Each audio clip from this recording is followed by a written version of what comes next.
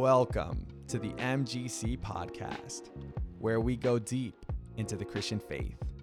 My name is Alex Portillo, and I am your host. On today's episode, we are talking with Pastor Jana Lee about Philippians chapter 3, verse 1 through 11. We will be discussing the meaning of success, righteousness, and knowing Christ. And finally, how we see the gospel in this passage. As always, it is a privilege to have you with us. Enjoy the show.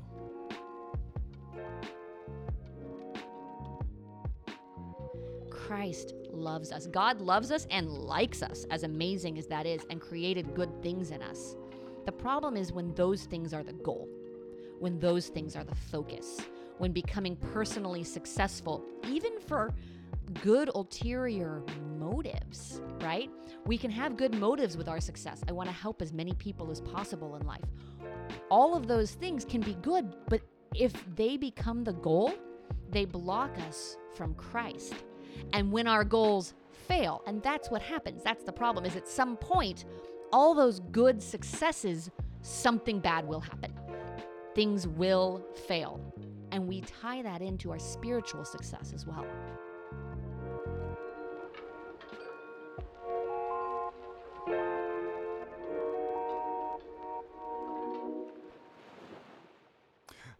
Look out for the dogs. Sounds like a missed opportunity. Do you want to comment? Yeah, when I started reading the text, I was really wishing I could have retitled my sermon, Beware of Dog, or something, Beware of Dogs. I just think that's a sermon title waiting to happen. I don't even know exactly why. It's clearly not the message of the whole thing. It wouldn't be the best sermon title to describe it, but it'd be such a good sermon title. I felt like just what you did with that first verse could have been a whole sermon on itself. I see what you mean, and I think that's true. However, the flip side of that is I did some research and listening to sermons, and sometimes we have to be careful not to draw too much out. We can make it more than it is. It was part of a whole picture, and when we separate it out too much, we miss the whole picture. And so I think it was good to not draw that part out more, because I want to make sure that we're placing our words and our stories and our thoughts in the mode that they were intended, as a picture and a letter. And so to take one part and draw it out can sometimes put more emphasis on it than if you take it in the picture of the whole thing Paul was saying. So I do feel that the whole thought, the whole pericope, if we're going to use that word, for those who are aware, that's just a thought process, like a mode of thought in the Bible that isn't verses or chapters so much, but just that thought is a pericope. I think it's a fun word to say. I think it's really good to have taken that whole thought together, even though I actually think the ending of the text that I had really bleeds into the next. So I didn't spend too much time there because it wasn't the best cutoff point, but the whole thought together matters. So the watch out for dogs, the beware of dogs concept, is to wake us up to what Paul's really saying. But to put too much emphasis on it might make us focus on the wrong thing, which is kind of the whole point of the text, is not focusing on the wrong thing. Which segues us perfectly into my next question, which is, can you give us a bird's eye view summary of Philippians 3, 1 through 11? What's happening here? What is Paul saying?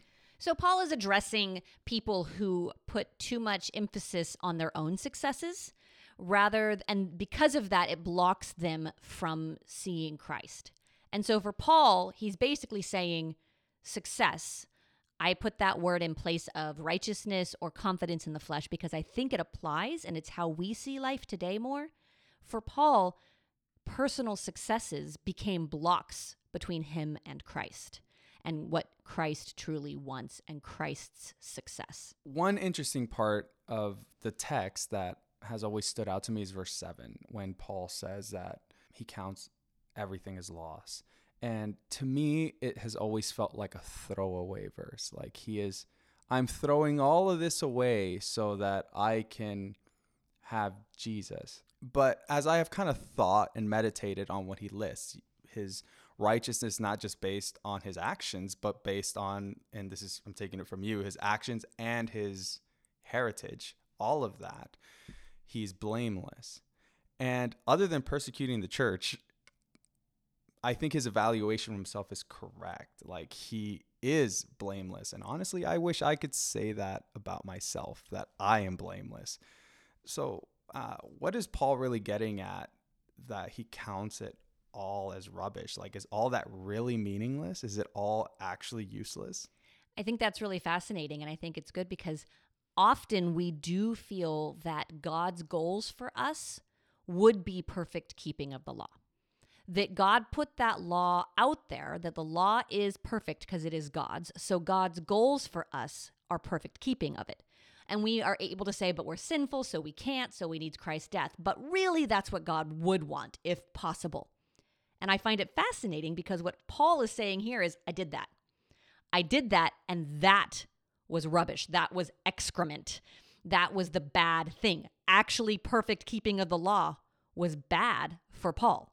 And so when we say, I wish I could, Paul's saying, no, you don't, because that becomes about self. That checklist religion puts the focus on self and becomes a block for seeing Christ and Christ's real, true righteousness that covers us. And it doesn't cover us when we mess up. It is instead the actual goal. It's not just this like, do your best, and then when you mess up, you're forgiven. But it's a flip of that, and it's saying Christ's righteousness and showing Christ is the goal. And when you show Christ's righteousness only, that's what comes through as perfect law keeping, not my own checklist.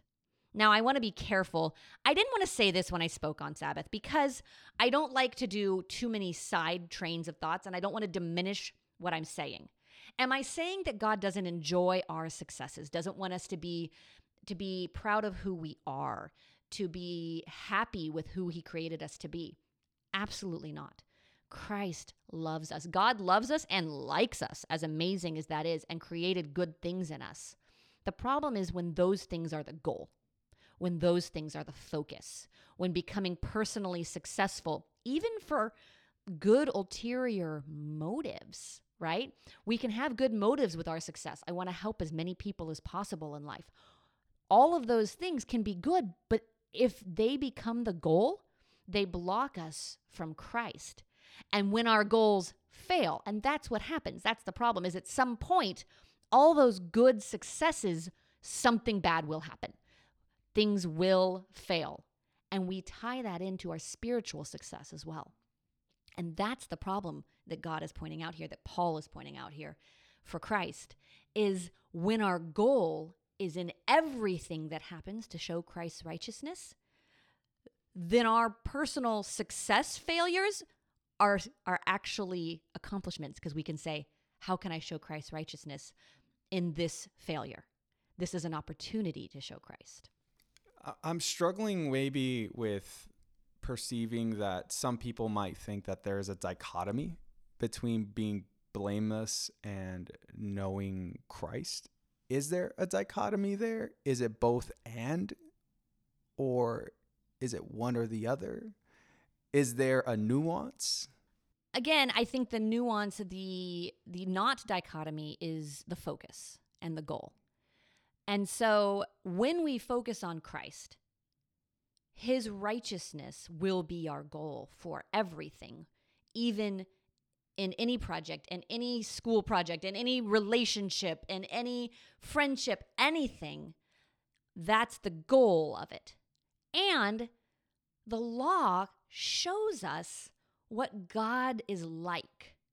So if I start to do things and say things that don't match with the law and the beauty of what it is in Scripture, then it's not from Christ. So the law highlights what God wants for us and who God is, and making those things our goal, though that will then shine through. When we focus on the law, then we miss what Christ is offering as far as his righteousness shining through. And we don't just miss it, we throw it away for our own selves and our own self-righteousness. So kind of moving forward on that verse, later in verse 8, he says that he's suffered the loss of all things. And clearly he's not talking about what he was just talking about a few verses earlier. Like he hasn't lost his circumcision. He hasn't lost his heritage. He clearly is still blameless. He is still blameless, except that he's not persecuting the church anymore. But he says, I've suffered the loss of all things. What are these all things that he's talking about? Is it reputation? Is it material? Is it comfort? Is it the success that his blamelessness brought him? What are these things? So I haven't spent time with that question. And so I'm just going to go off the cuff a little bit here and say, one is we have to understand what culture means. And each of us, anybody listening to this, we have our people that raised us, our people that know us. And that is kind of how we define ourselves very much. We don't often break away from the definitions of our upbringing. I feel that maybe that is mostly what Paul is referring to. He was raised in a very defined, very safe way of seeing God and society and success, and it was very clear. To lose that sense of self is a bit of a death.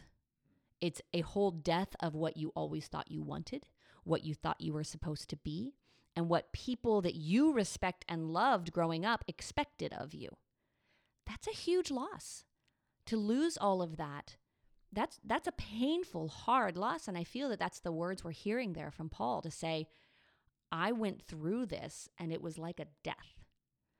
But the resurrection is worth it. That resurrection from the dead. To go with that last verse that he says, those last words is, this is worth all of that loss. How do you see the gospel in this passage?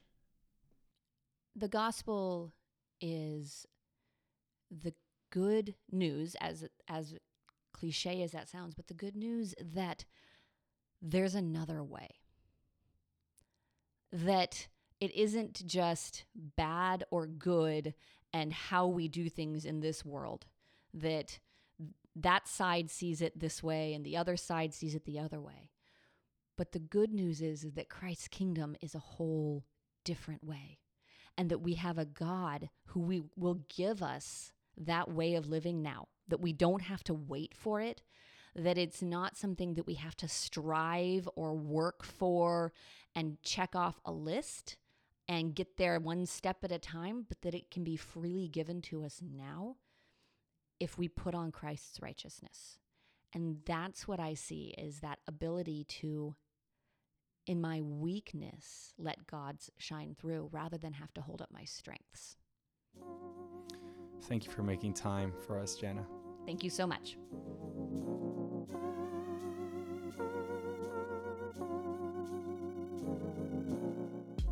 Thank you for joining us for another episode of the MGC podcast. If I'm honest with you guys, I am still wrestling with what Pastor Jana shared with us. And it's not that I'm wrestling with it because I disagree, but I'm wrestling with it because it is challenging to view my successes as rubbish. And I'm more inclined to consider them rubbish when compared to knowing Christ. But this is what I love about working with a diverse staff, and that is that we are able to challenge each other. And I hope that this conversation was able to do the same for you. It was able to challenge you. Well, my friends, if you haven't done so yet, go to Apple Podcasts and leave us a review. And if you haven't done so yet, share this with a friend. I know it seems like a small thing, but it really helps us and it helps others find us. Till next time, grace and peace.